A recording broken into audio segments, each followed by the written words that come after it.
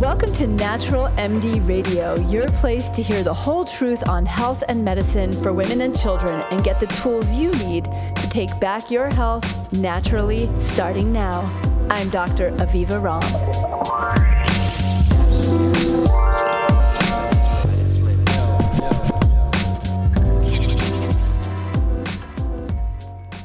Hi, everybody. This is Dr. Aviva Ram, your host, and welcome back to Natural MD Radio.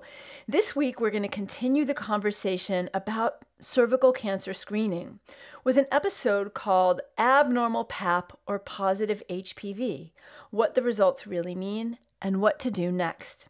In my experience, most women don't even think about their cervix until they have to get a pap smear. Then, as if the pelvic exam itself wasn't stressful enough, if you receive the news that you had an abnormal PAP or positive HPV results, especially if accompanied by words like cervical dysplasia, biopsy, or precancerous, it can spin you out with worry. I totally get it. We're not given much intel on what all these test results and terms really mean, and it's really scary.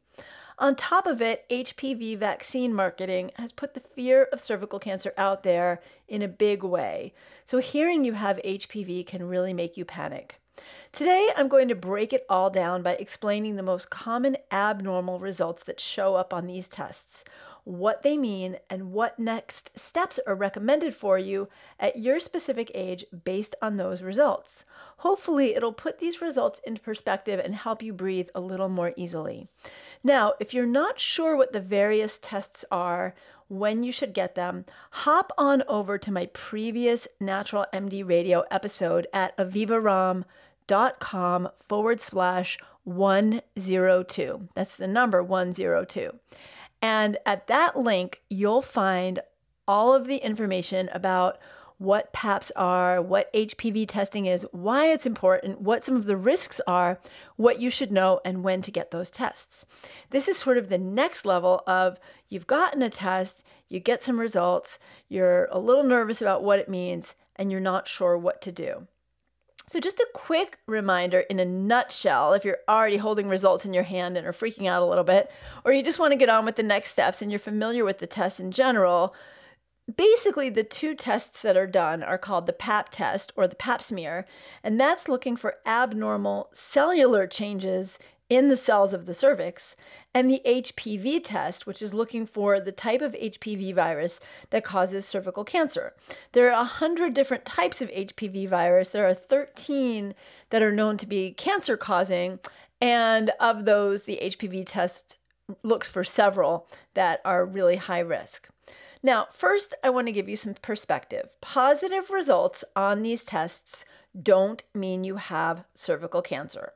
If your PAP test comes back positive, this can mean one of two things. You had a false positive, which means you're fine and the results are wrong, or your healthcare provider found a possibly significant change in the cells on or inside the cervix. It doesn't mean you have cervical cancer. Repeat, it doesn't mean you have cervical cancer. In fact, you probably don't. Most often, the changes are due to the presence of high-risk HPV strains. So often, testing for HPV will be part of the next level if you have a problem with your PAP. And depending on the degree of changes, you might need a colposcopy. But the results from a PAP test when they're positive in any way are just a heads up. The next step is to keep calm and carry on.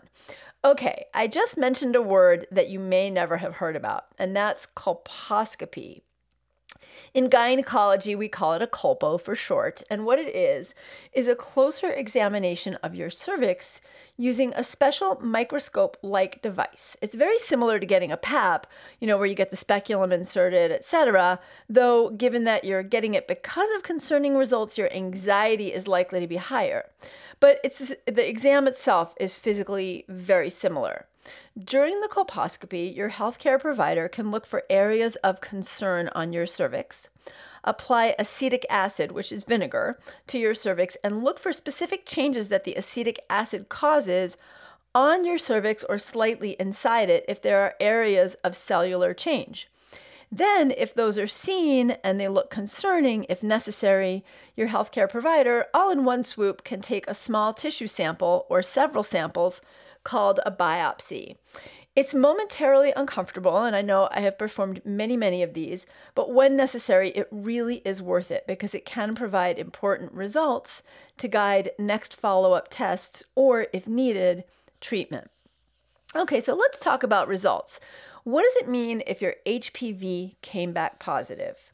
So human papillomavirus is a super contagious and happens to be a sexually transmitted organism, and it's the key culprit causing cervical cancer.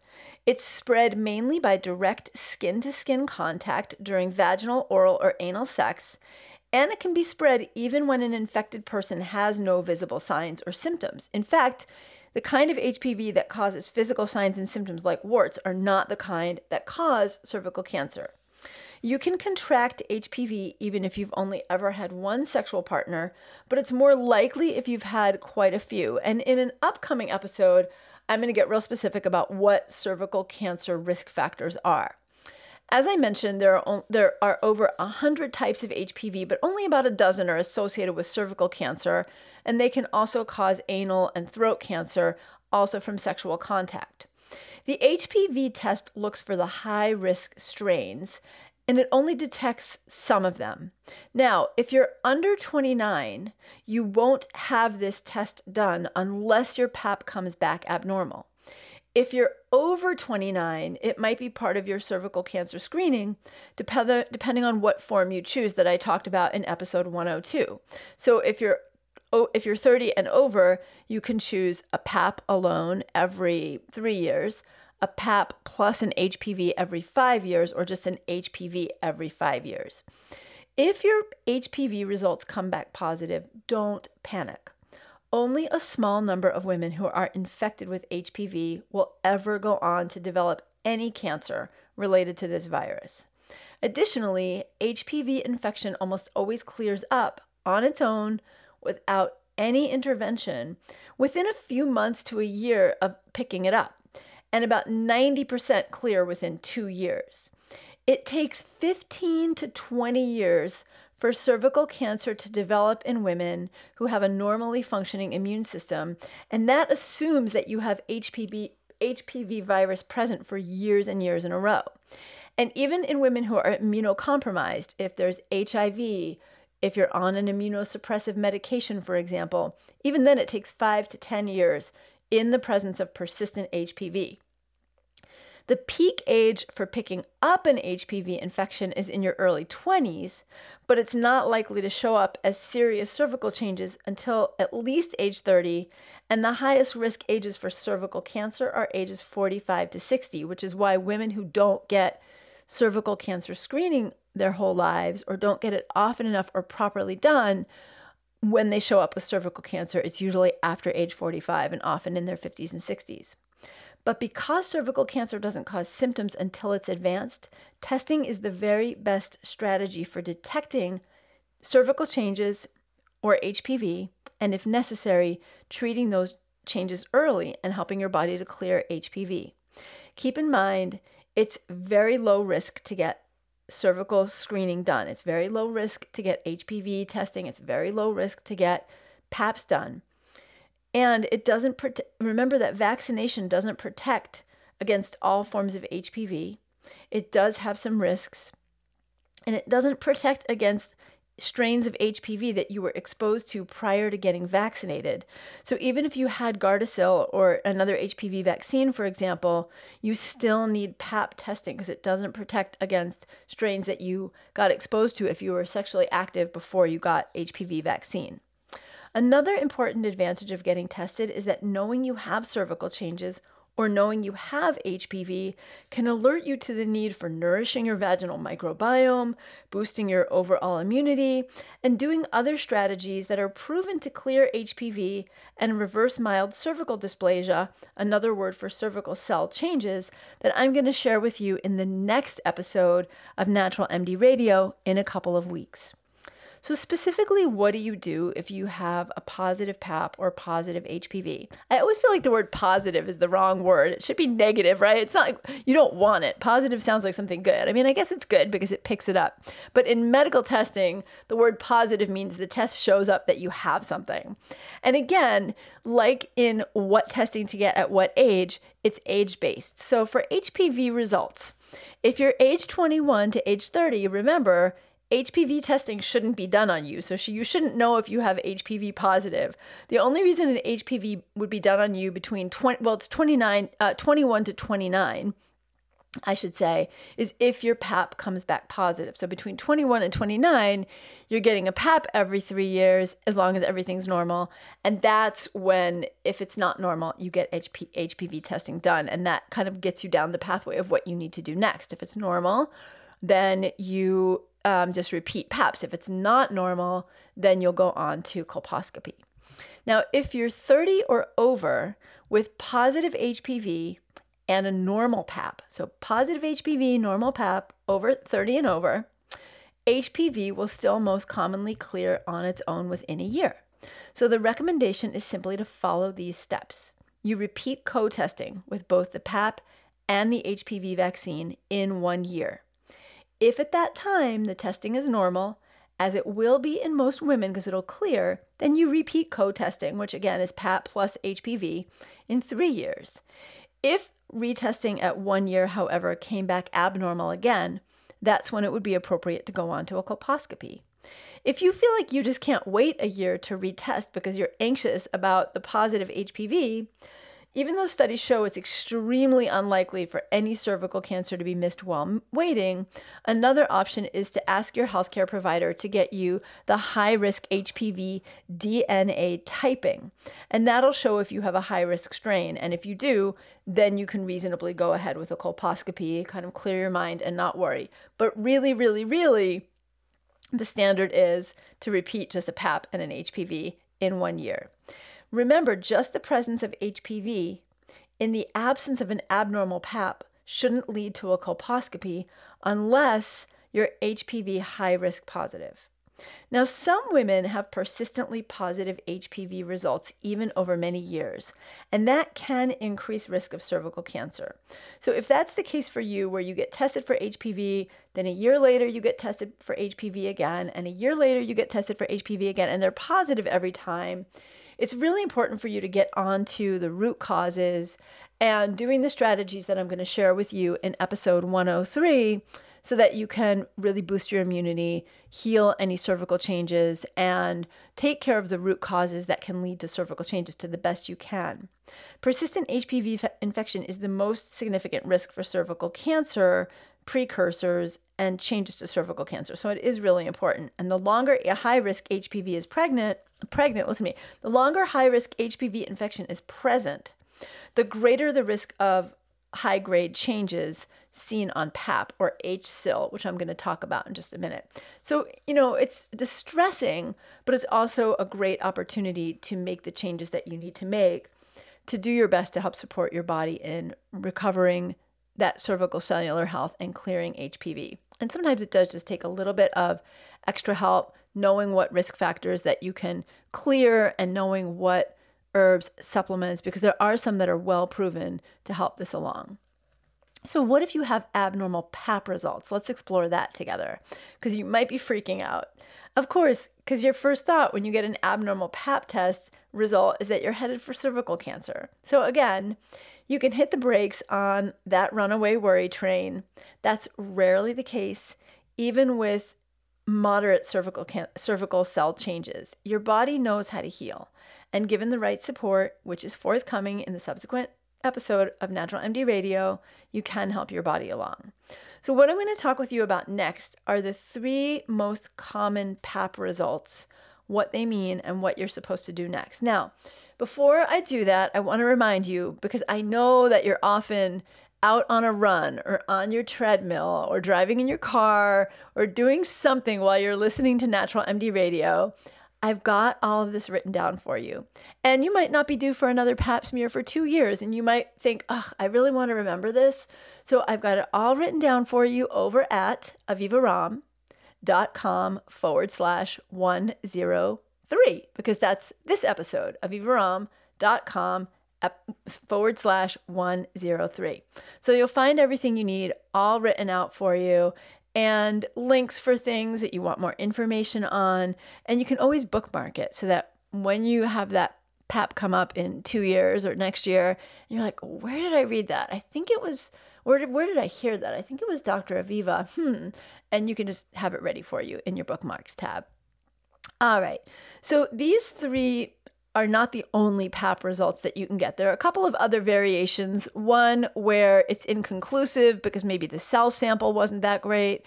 There are a couple of combination results that can come up, but these are the 3 big categories that you're most likely to see if you do have an abnormal PAP result that gets reported to you. These are based on what's called the Bethesda system, which is the standard system used to categorize test results based on the level of risk of those cells turning into cervical cancer.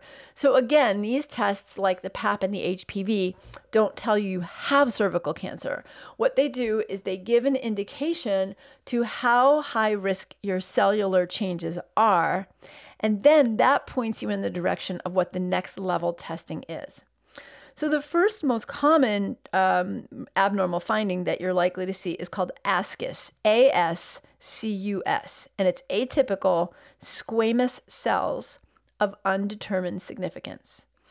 What this means is that your PAP shows some irregularity in your squamous cells, which are specific cells on the surface of the cervix, but that these cells don't have any of the characteristic changes of squamous intraepithelial lesions. That's a big fancy word, which means possible precancerous cervical changes. So SIL, squamous intraepithelial lesion, possible precancerous cervical changes. And that's important because you're going to hear me talk about LSIL and HSIL.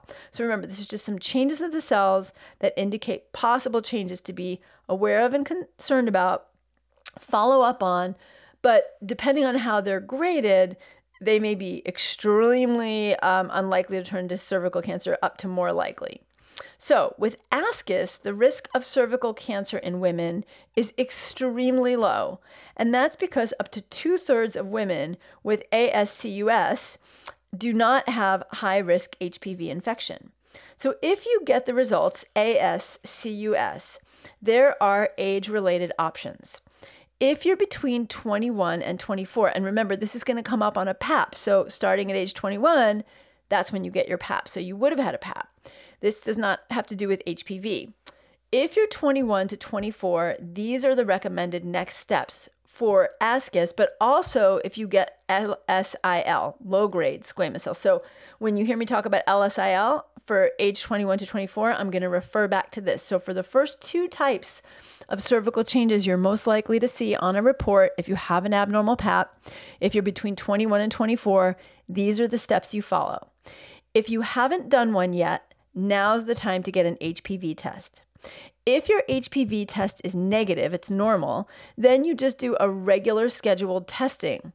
So you go back, if you've got this ASCUS, you get an HPV test, it's normal, you just go back to the every 3-year testing that you were doing, or, and then when you hit 25 and over, then you can do, when you hit 30 and over, you can do the HPV plus PAP or just the PAP. But until 29, you just go to your every 3-year HPV test, your PAP testing.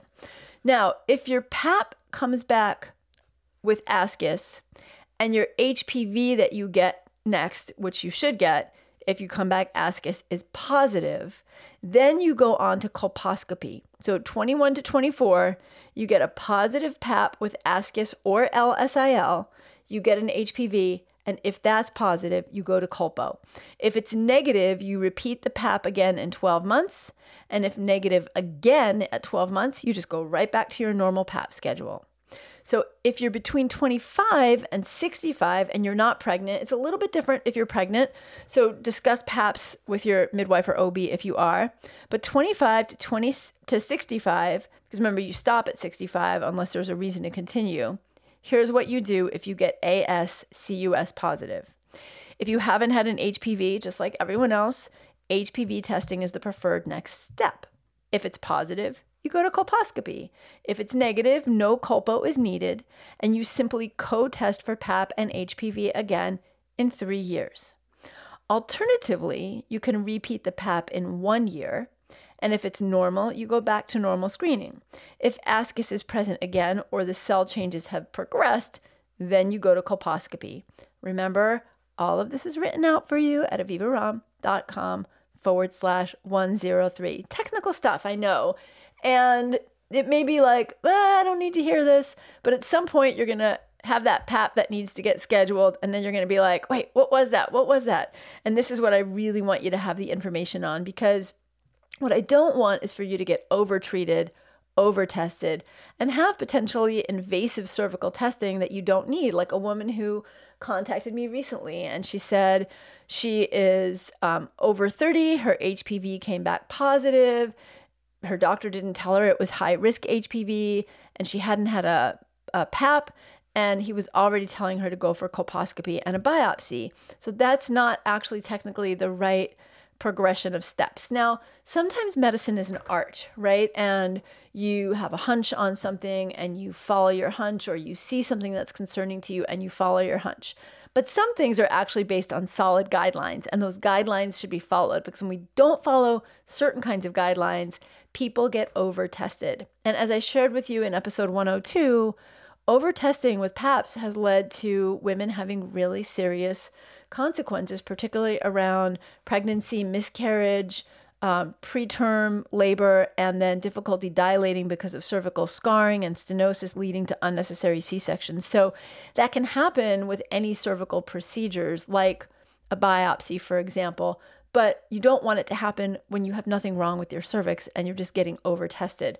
On the other hand, I don't want you to be afraid of PAP smears. I've had women come into the hospital when I've worked in the hospital, and I think I shared with, if you listen to the last episode, where I've had women who have come in, women who have had trauma, sexual trauma in their lives, and were so afraid to get a PAP, so afraid to get a pelvic exam that they just never did. And now they're 55 and they're coming into the hospital because they're having symptoms of vaginal bleeding or odor, and something's really wrong, or abdominal pain. And they already have advanced cervical cancer because they never had the screening. So I want you to not be afraid of getting the testing, but I want you to be informed of what testing you need for your age, so you only get the right testing and don't get more testing than you need. Okay, so I talked about ascus, that it's sort of the atypical cells, really mild, almost always likely to revert to normal. But just to be sure, we do a little bit of follow-up testing initially. And if it's that follow-up testing's normal, you go back to regularly scheduled programming. The next finding that you'll get on a report is called LSIL, L-S-I-L, and that's low-grade squamous intraepithelial lesion. Remember, I said put a pin in that earlier. I didn't quite say that, but that's what I was kind of saying about remembering that means possible precursor cells. So doesn't mean you have precursor cells, it means you possibly do. So what this means, LSIL, is that there are some potentially precancerous cells present, but that your cervical changes are extremely mild and have a very low likelihood of progression onto cervical cancer. While your cells are most likely to revert to normal on their own, however, this is one of the times when colposcopy is recommended for some extra evaluation. Remember, if you're 24 and under, so age 21 to 24, LSIL almost never turns out to be precancerous, and it often goes away on its own. So if you're in that age range, you don't have to go on to colposcopy. You can simply have another PAP in 1 year. So you follow the ascus recommendations. If you're 25 or over and you come back LSIL positive, what you do is if you have a negative HPV, if you haven't had an HPV, you get that testing. If you're LSIL positive with a negative HPV, you repeat co-testing in a year. Co-testing is PAP plus HPV. If both tests are normal at that time, you repeat both in 3 years. If you're LSIL positive and you come back HPV positive, or you don't actually have HPV results, you go right on to colposcopy. So you can get it, you get the HPV results, or you can just go right on to colpo. That's kind of your decision, and you can work with your practitioner on that. So the next level is HSIL, high-grade squamous intraepithelial lesion, those possible precancerous changes. Now, this is a more concerning result that does suggest more serious changes in your cervical cells, and this absolutely requires a colposcopy and a biopsy. The biopsy is done at the same time as the colpo. So you have the speculum in, you have the colpo device, the microscope essentially. And what your provider does is grabs these little biopsy pincers and pinches some cells off the end of the cervix. It's not comfortable. It's not like hit the ceiling pain usually, unless you have some significant cervical inflammation. You can take some ibuprofen beforehand if that's a likelihood. That can sometimes help. But usually it's a very, very quick procedure. There's one or a few samples that are taken, and it's like a quick pinch and uncomfortable. But then once it's done, it doesn't continue to be painful. It's not like an ongoing discomfort after it's done. And even though it's uncomfortable, and even though this finding does not mean you have cervical cancer, and in fact, only 2% of women who have these changes will already have cervical cancer, but 20% of women with high-grade squamous will go on to cervical cancer if left untreated. So you definitely do want to get the colpo and the biopsy with HSIL. Remember though, I know that sounds so scary. Think of it this way, 80% of women with these changes don't go on to any cervical cancer. And if you catch it, most women get 100% recovery with basic treatment. So as scary as it all sounds, even serious abnormalities can almost always be successfully treated. So I just want to really encourage you to not put your health on the back burner. It's so easy to put your own self-care off the agenda, right? You skip your dental cleanings, you skip your PAPs, you make sure your kids or your family members have everything done that they need. You know, you're crossing all the T's and dotting all the I's at work, and maybe you're making it to yoga class and having your green smoothie, but you're putting off the PAP. It's really important to get tested properly. That said, there are risks to getting too many screening tests. Most HPV positive results and many of the abnormalities found on Pap smears will clear on their own, and too much testing can lead to unnecessary additional treatment, including those that can cause cervical damage. So if your testing is normal, it's just once every 3 to 5 years, you've got that. And if you have any questionable results, all the more reason to keep up with regular PAPs, make sure that you're, on top of the information that you need. And remember, I've got a really helpful, hopeful, supportive blog and podcast coming out for you in just the next couple of weeks, which is going to give you natural alternatives to restoring cervical health. These are for women with HPV positive results alone or low-grade cervical dysplasia. These are the top natural approaches that I use in my own practice to help you support cervical health and vaginal microbiome health. So I so appreciate you joining me today, and I want to share a little special giveaway that I'm doing between this episode and the next episode. If you're listening in real time, we're going to have Mother's Day, and I want to just do a special shout out to mamas, to women who may become mamas, to all of you in the community who are listening, who are celebrating a mama, and all of you women who also struggle, who didn't have the kind of mothering that you need, that maybe this Mother's Day might not be the happiest, most joyous time, and that you do some of your own reparenting and give yourself that love and nourishment that you need. So what we're doing to honor Mother's Day is a special giveaway, which is if you leave a comment over on iTunes, which I hope you'll do anyway, and share this, we'll be able to see the comment. We, meaning my team, which is me and my husband. My husband does the production of Natural MD Radio for me. You will receive, what we're going to do, that will enter you into a random selection to receive a really beautiful herbal, natural self-care kit. So it'll be one winner, And again, to enter, leave a comment on iTunes about how Natural MD Radio helps you, helps your life, has helped the life of someone you know, and why it makes a difference for you. Thank you so much for joining.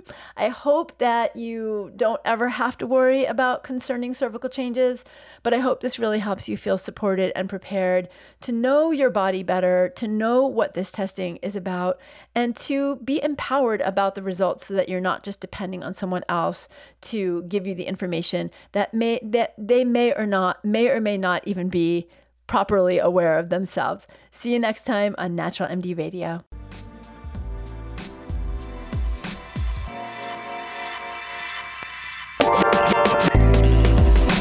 I hope you enjoyed this episode of Natural MD Radio.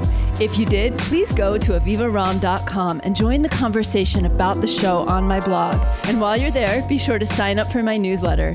It's free and it's jam-packed with powerful tips to help you take back your health naturally. That's avivaram.com. Take care and see you next time.